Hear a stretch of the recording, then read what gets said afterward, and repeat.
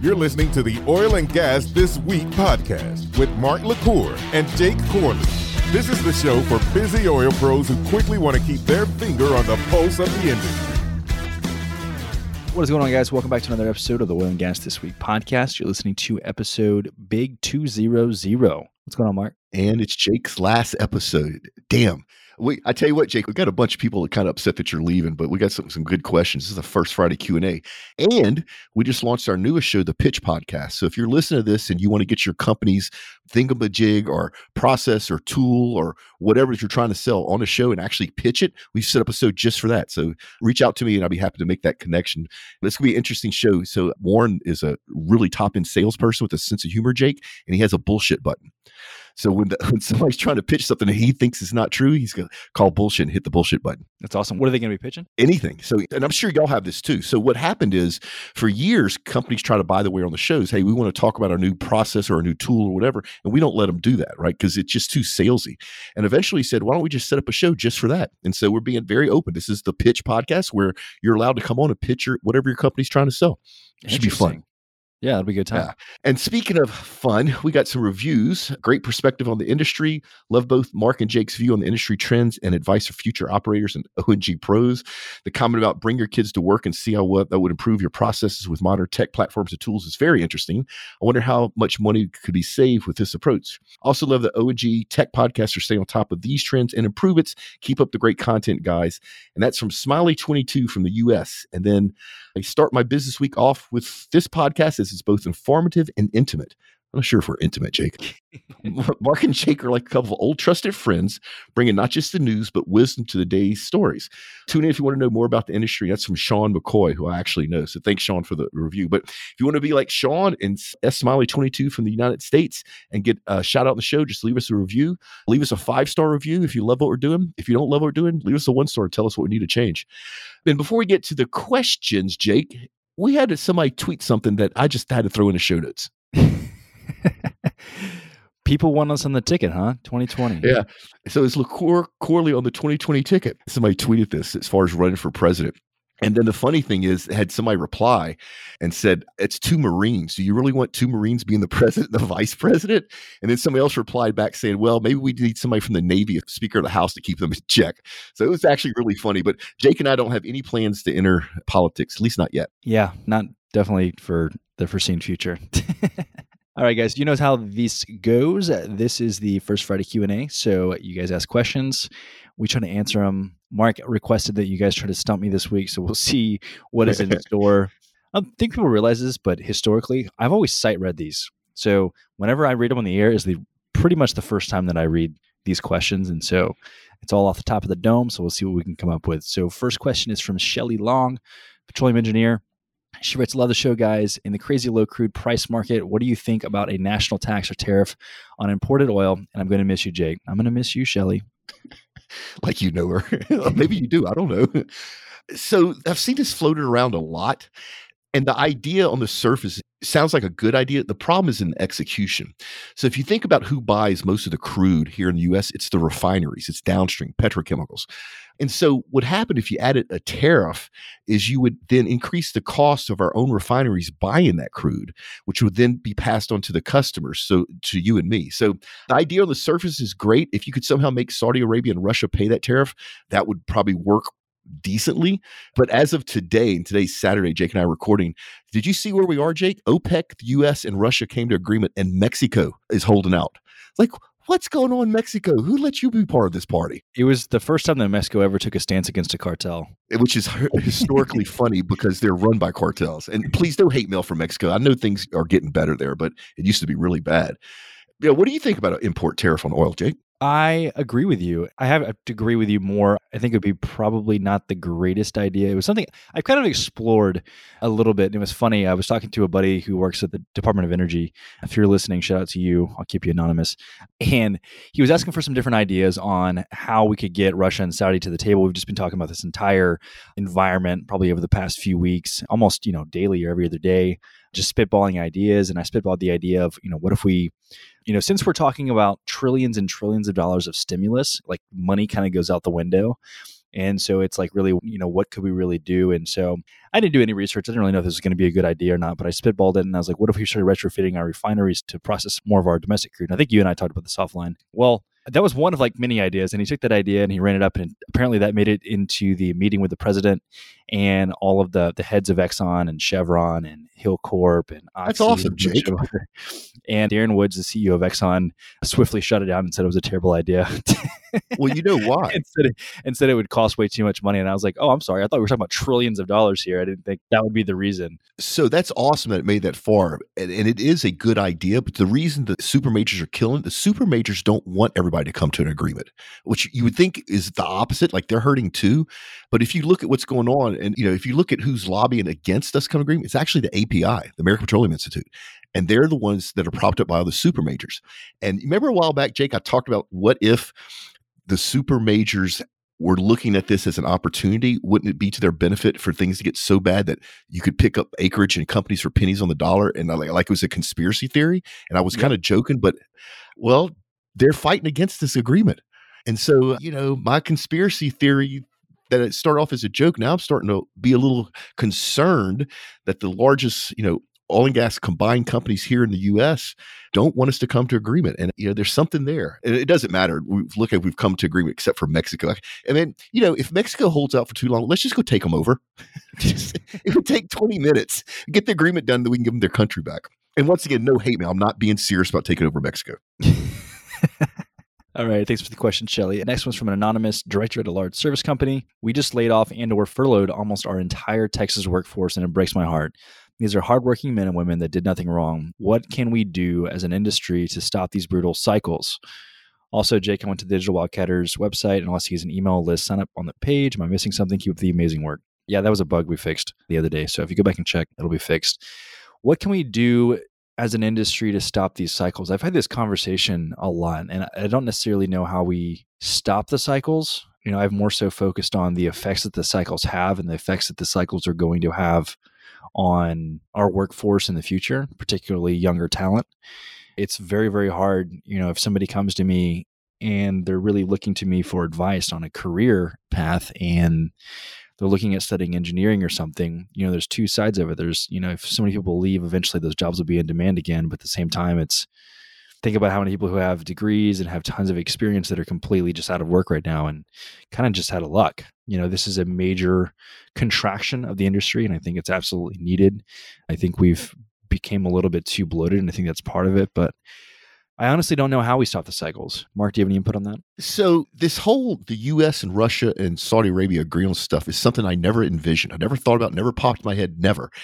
And now that I've seen that's happening, it's starting me thinking. So if us three, which are the biggest producers in the world, can agree on production numbers, is there other stuff that we can agree upon? Because if we agree upon everything and we work together, we won't have these cycles anymore. When the market starts to get oversupplied, everybody takes their foot off the gas. When the economy is booming and there's more demand, we all step on the gas. So I'm kind of hopeful that we'll end up working together, which just seems weird to me. I feel almost like I'm in like the Star Trek future where the world's a utopia and all the governments get along. But I would really like to see us get there. So that's really one of the few things that I could think of that would stop these cycles. If the three largest producers in the world can agree upon production numbers every year, we can kind of level this thing out. Yeah, I agree. I think there's so many ideas that are kind of being flown around and it's all speculative. Nobody really knows what's going to work. It's interesting to see, and I'm sure we might have some questions around it, but we can talk about it now too. From what I've seen, everybody's agreeing to, I think it was 11 million barrel per day production cut. Yeah, I think you're right. And what we really need is about 20 million plus. Yep. So I'm sure a lot of you have realized it. I've had so many people reach out and say, where can I sell my crude? Because nobody's willing to take it. And so storage is full. People are storing in pipelines. So whenever they do agree to the production cuts, for one, all of the crude that is stuck in storage is going to have to be depleted first. And so it's going to take a while before we actually see the effects of the production cut. And then my question is it really going to be enough? Is it enough to get us to where we need to be? And my gut kind of tells me it's not. I think it's going to get us in that 30 to 40 range, which is better than where we're at now. But for various reasons, I don't think we're at the bottom yet. And I think we could very well see sub $15 WTI. That's not what I want, but that's just kind of being a realist. Yeah. If it comes down to them not agreeing to cut production versus the 11 million barrels per day production cut, then yeah, 11 million barrels is great. compared to nothing, but I still don't think it's enough. Well, it's not. What the bigger issue is, we need to increase consumption. You're absolutely right. You got storage is maxed out. You know what's interesting about storage? You know who's one of the first people to start renting very large crude carriers to store oil at sea? Was Saudi Arabia, which makes me think some of this was planned, but you can't rent a super tanker anymore. They're all full. So there's literally hundreds of metric tons of crude sit in storage in the ocean, wait for price to go up. And it's one thing when Russia or Saudi Arabia or Brazil or Pemex or one of the national oil company does it, because then you can kind of see the numbers. The problem with me is there's all this storage by speculators, investors, other nationalized oil companies that don't report the numbers. And so those are the ones that are going to trickle oil back on the market. Because the cost of storage is going up, they want to get it back on the market as quick as possible so they don't end up being upside down in their investment, which is what a lot of this is. And so to your point, even if we make cuts and less consumption goes up, they're going to dump this oil back on the market and the prices are going to stay low until the storage runs out. So let's see where it goes. But we really need the world to get out of this COVID-19 lockdown and start driving and start buying soccer balls and start buying lipstick and start flying so we can get consumption back up. That's the bigger impact to the industry, is the lack of consumption. Yeah, I think it's going to fundamentally, I've had a lot of talks about this with people and how it's going to fundamentally change our lives moving forward. Like you and I were talking about before we get on the mic, it's going to be a different world. I think people are going to be a lot more cautious, which makes me kind of wonder about how is this going to affect companies such as, Uber long-term? Are people going to want to be getting in cars with strangers still? How is it going to affect companies like Airbnb? Are they going to be staying at, strangers' houses? I would very much like to see the world get back to normal, but I'm curious to see how the rest of the nation in particular is going to react to this. So I think a lot of people, from what I've seen firsthand, is a lot of older people. So older meaning, in my opinion, people are twice my age, so 60 plus, have adapted to working remotely. And I think a lot of people, especially entrepreneurs, have realized that they're probably more productive because they're recouping, maybe an hour, 2 hours of travel time, and they're able to take calls just all day. You can take normal calls, you can take Zoom calls, you can do whatever. It seems to be very eye-opening for a lot of people. And so it makes me wonder, are we ever going to get back to as many people on the roads, which for consumption purposes is not the greatest, but for Houston traffic with me commuting is kind of great.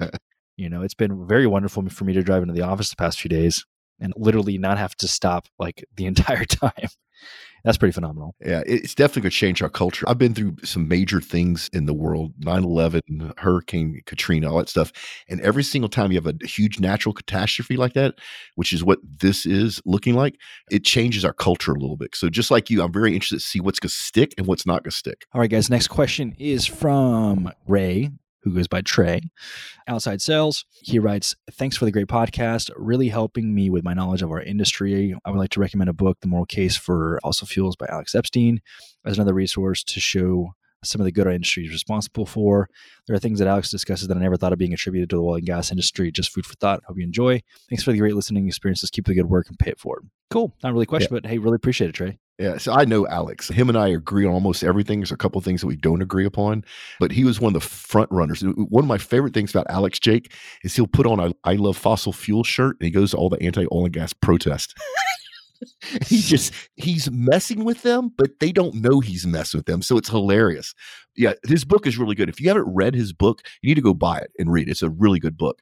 But yeah, we know Alex and we know his book. So, thanks, Ray. Next question is from Carl, who's a copywriter. He writes, hey, Mark and Jake, love the show. I'm a writer producing content for energy companies and companies in the sectors which are sensitive to the economic impacts of changes in the energy market. I listen to stay informed. I'm curious to understand the impact of very low prices on U.S. shale production.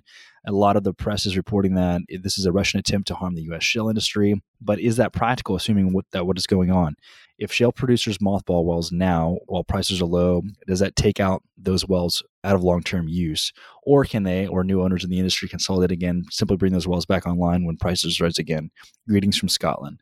Yeah, in short, without getting too technical, yes, you can turn wells off and you can turn them back on, depending on the formation, depending on where they're located geographically, and depending on a few other factors, lift, variety of things, where the well is at in the life cycle. It's not necessarily as cut and dry as just flipping a switch, but yes, you can turn these wells back on with relatively minimal effort. Yeah, and to answer your question, Carl, this is not an attempt for Russia to kill the shale industry.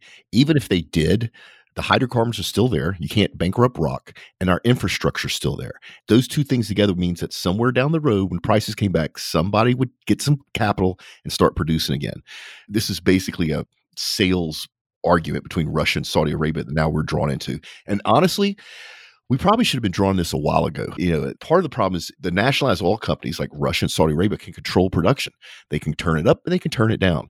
It's not like that in the U.S. Most of the production is done by individual producers. A lot of them are very small. And sometimes their response to low crude market is to produce more oil, right? So they can make the same amount of money. So this was an attempt for Russia to do anything other than get Saudi to the negotiating table, which it did. Actually got us all to the negotiating table, Mexico. Mexico Come on, Mexico. Who would have thought that? All right. The next question is from Dylan, who's a student. He writes, last summer, about 15 students, engineers, geologists, finance majors, were hired full-time by Apache to start working January and May 2020. Apache has not been transparent with us ever since they announced their reorganization. For example, the January hires were not told that their start dates were pushed back to May until about 2 weeks out of their January start date. Prior to that, there was no communication whatsoever. Just yesterday, they called us to inform us that all the offers were rescinded. We are all pretty much demoralized right now. With that said, I'm wondering if that is how a lot of oil and gas companies operate, or is this just Apache? Oof, that is rough. I didn't know we were roasting Apache today, but no, this is legit stuff. So Dylan, first thing, my apologies. No matter what's going on at Apache, this is not the right way to do business. So my apologies as an industry to you and your friends. I don't want to say this is just Apache, but this is an isolated case. I've talked to a lot of companies that have had to rescind offers to interns, and they were very proactive about it. This is not a good time for companies to be spending money. And so sometimes this sort of stuff happens. Y'all just timed it wrong. It's not your fault at all. But I cannot believe that Apache treated you like this. So my apologies, but this is not typical of the oil and gas industry. Yeah, I think it's one of those times where, it's extremely unfortunate of what's going on in the industry right now. And so I think things like that, I would imagine, are probably not as top of mind as they were before. It's definitely not an excuse to completely, essentially screw over, however many people that was, 15 different students. So yeah, I would say it's not very typical. I would say that's a very unfortunate situation. I'm sorry that happened to you guys, but Apache, shame on you. Get your shit together. Yep. Next question is from Douglas, who's in corporate finance. He writes, hey, Mark and Jake, I know you are too young to remember, but I was hoping you might know the kinds of things Exxon and Chevron and the predecessor companies were doing in the late 80s, 90s, low oil price environment. Mark probably remembers. I do, actually. I wasn't going to say anything, but yeah, I was there. Mark's old enough. I'm not seeking investment advice, but it's curious how back then the stocks were very resilient to the low oil price environment, and that hasn't been true since 2015. On a side note, I applaud your efforts to inform the general public. I previously worked in the ESG investing arena and think the fossil-free investors of the world, for most part, are huge hypocrites, as you pointed out on the show. I think ESG that discerns between good players and bad players in an industry is very viable, but raising the cost of capital for energy companies eventually translates to high energy prices, which makes a huge impact on the lives of low-income families globally. I think if you're fortunate enough in life to have money to invest fossil fuel free, you need to realize that you probably fly more, drive more, and consume vastly more plastics and electricity than the rest of the world.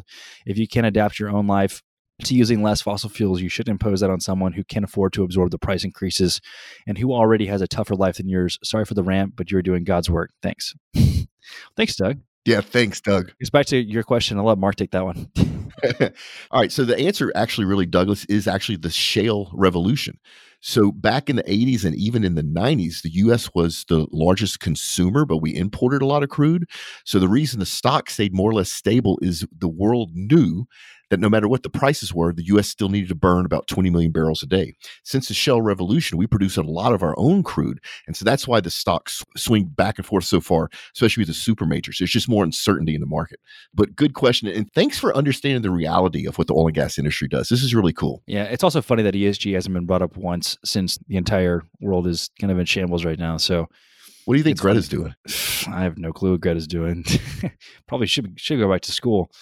All right, up next, we got a question from Daniel, who's a subsea integrity engineer. He writes, why didn't you apologize for making a mockery of coronavirus on your previous show?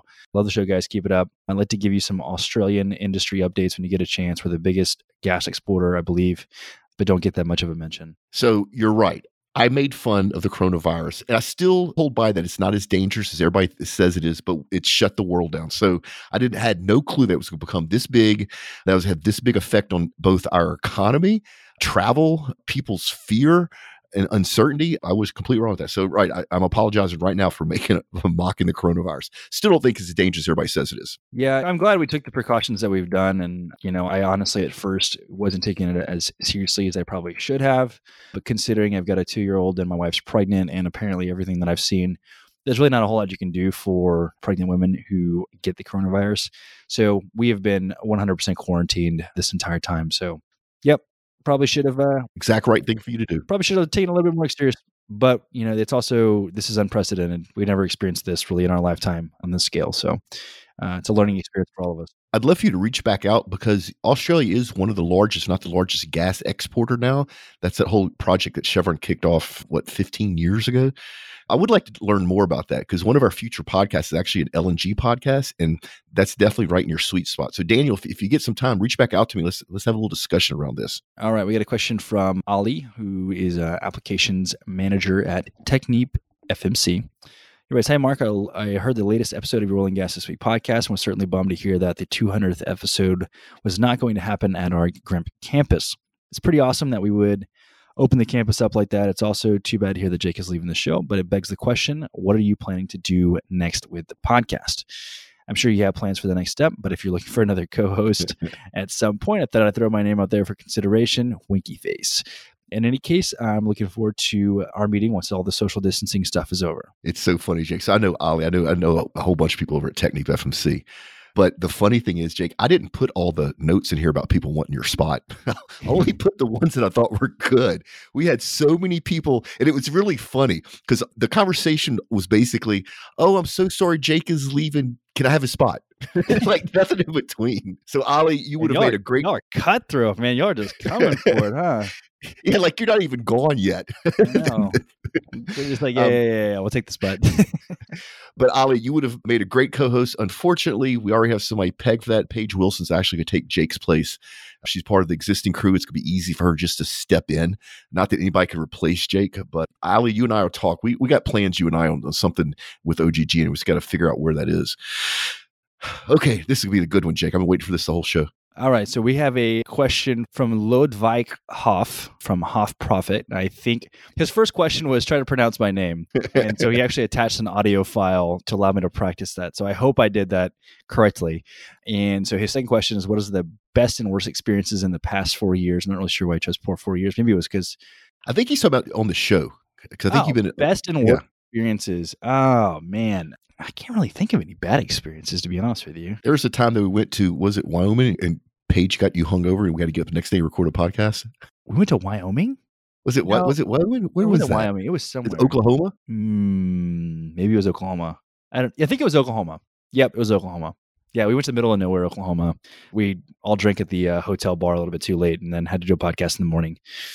Some of the best experiences, I think some of the traveling podcasts have been just a lot of fun. I really enjoyed speaking in front of a lot of different people and just really getting to connect with a lot of you guys, whether that be at different organization events, whether it be at various schools.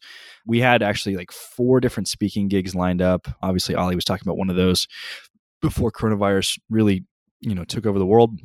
And I was really bummed about that, actually, because there was a lot of things that I wanted to do. One of the schools that I wanted to speak at was Texas A&M. For those of you who don't know, I grew up in College Station, but I actually never went to the university. And so that was kind of like a dream of mine to be able to do that. So I think that could possibly take the cake for one of the worst, just by the fact that the coronavirus took over and kind of took that away. So I'm hoping to check that box one day still. But, the last 4 years have been great.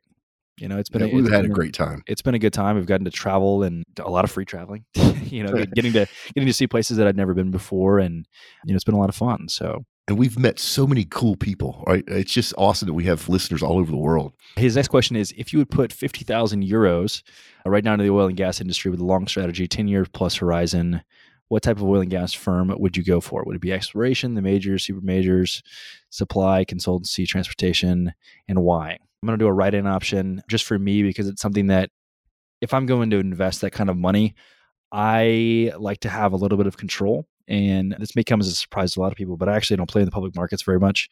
It's something I want to change, but I'm very much somebody who likes to have some sort of control over these types of things. And so I would put it into a startup or maybe 2 different startups and just write some angel checks, but then offer my expertise and my network to these startups to try to protect my investment.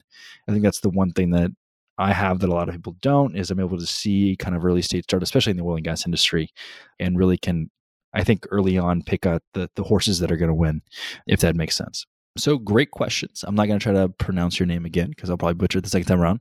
Next question is from Donna, who's an HR specialist. I've been a big fan for years and I've listened to every episode, even back to the James Hahn days. Wow, that's some dedication. That's a lot of episodes. Jake, I hate to see you go, but you've really found your calling as a co-host of the show. Your different take on things compared to Mark is always interesting and often entertaining. You two have such great chemistry. But I realize that things change. So here's my question. What are your goals with Digital Wildcatters and how can your fans from the show support you? Mark, I hope that's okay to ask. You too can take it out if it's not cool. Love you both. Well, thanks, Don. I really appreciate it. I'm going to use an analogy here. So if you don't know what Barstool Sports is, I would go look them up. It started off as kind of like a satire blog, and now they've kind of actually grown into like a legit brand. I feel like with Wildcatters, we kind of accidentally kind of became like the Barstool Sports of kind of like oil and gas and kind of our own little personal brand and spin on things. And I think what we want to do is, I love the oil and gas industry, and that's always going to be where the bulk of my work and stuff is. But I would love to branch out and do a lot more content around just general tech in general. And so that's really where we want to take things. And so I've absolutely fallen in love with creating content, whether that be podcast or video pieces or writing blogs or vlogging, things like that. And so a lot of people probably don't realize this, but for the last 8 years, I've always had multiple irons in the fire that I've been actively involved in. And so for the first time really ever over the last month, we finally, I exited actively all the companies that I was involved in, with the exception of Wildcatters. And now 100% of my mind share is going into that. And so it was an experiment for me to see, what could I possibly do if 100% of my attention was focused on just one thing?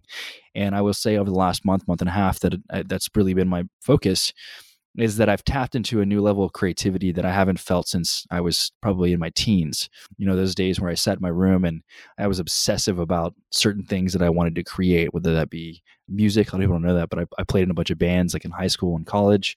And I feel like I've revived that part of me, and I feel more alive than I felt in a long time.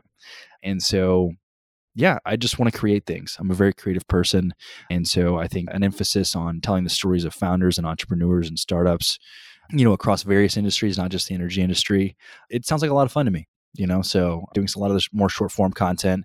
I would even like to take on some projects eventually of even producing some full length movies. Probably the first one I think is going to come in the form of, probably some mini documentaries. And then maybe we've got one idea for an actual full length documentary lined up. And I'm really excited, to be honest with you. I've never been more excited in my life. Obviously, it's kind of a weird time for me to be excited because of everything that's going on in the world. But nevertheless, I think the future is bright. And like I said in the last show, I'm eternally grateful to Mark and the rest of the OGG and crew for this opportunity. It's been a hell of a, 3.5 years, however long it's been. So hopefully that answers your question, but I'm not going away. I'm still creating a ton, actually more content. So you can follow me, connect with me wherever, and really appreciate not just your support, Donna, but everybody who's listening. So last question is from John, who is a project manager. He writes, Jake, are you crazy? You're leaving the top oil and gas podcast in the world, sponsored by a Fortune 500 company. Dude, rolling eyes face. All joking aside, I wish you much success with Digital Wildcatters. Mark, do you need a new co-host? Just saying. You didn't even space those sentences out. Like those sentences. And John, to give you the same answer I gave Ali, we already have a new co-host lined up for this show, but I do appreciate you reaching out. Everybody else that basically sent me the same message, I'm sorry I didn't include y'all in here, but Jake and I would be on the microphone for an hour and a half talking about why we don't need new co-hosts. So I just left a couple of them in here. But, Jake's going on bigger, better things. Make sure you go check him out at digitalwildcatters.com. And, if you enjoy him here, you're going to enjoy him over there as well. So, it is funny, though, Jake, a number of people that, hey, Jake's leaving up. Can you have his plot? Just, it's funny. All right, guys. Well, that wraps it up. So you guys know where to find me moving on. But Mark is going to go on and continue to do great things with the show. So please still tune in and listen to all of that, because Mark's got infinite wisdom for days. I don't know if I have infinite wisdom for days, but my hair's getting so long, I'm starting to look like one of those crazy old men. Got to get a haircut. Speaking of got to get a haircut, not that's a good segue, we're still giving away these awesome shirts that IBM's putting out.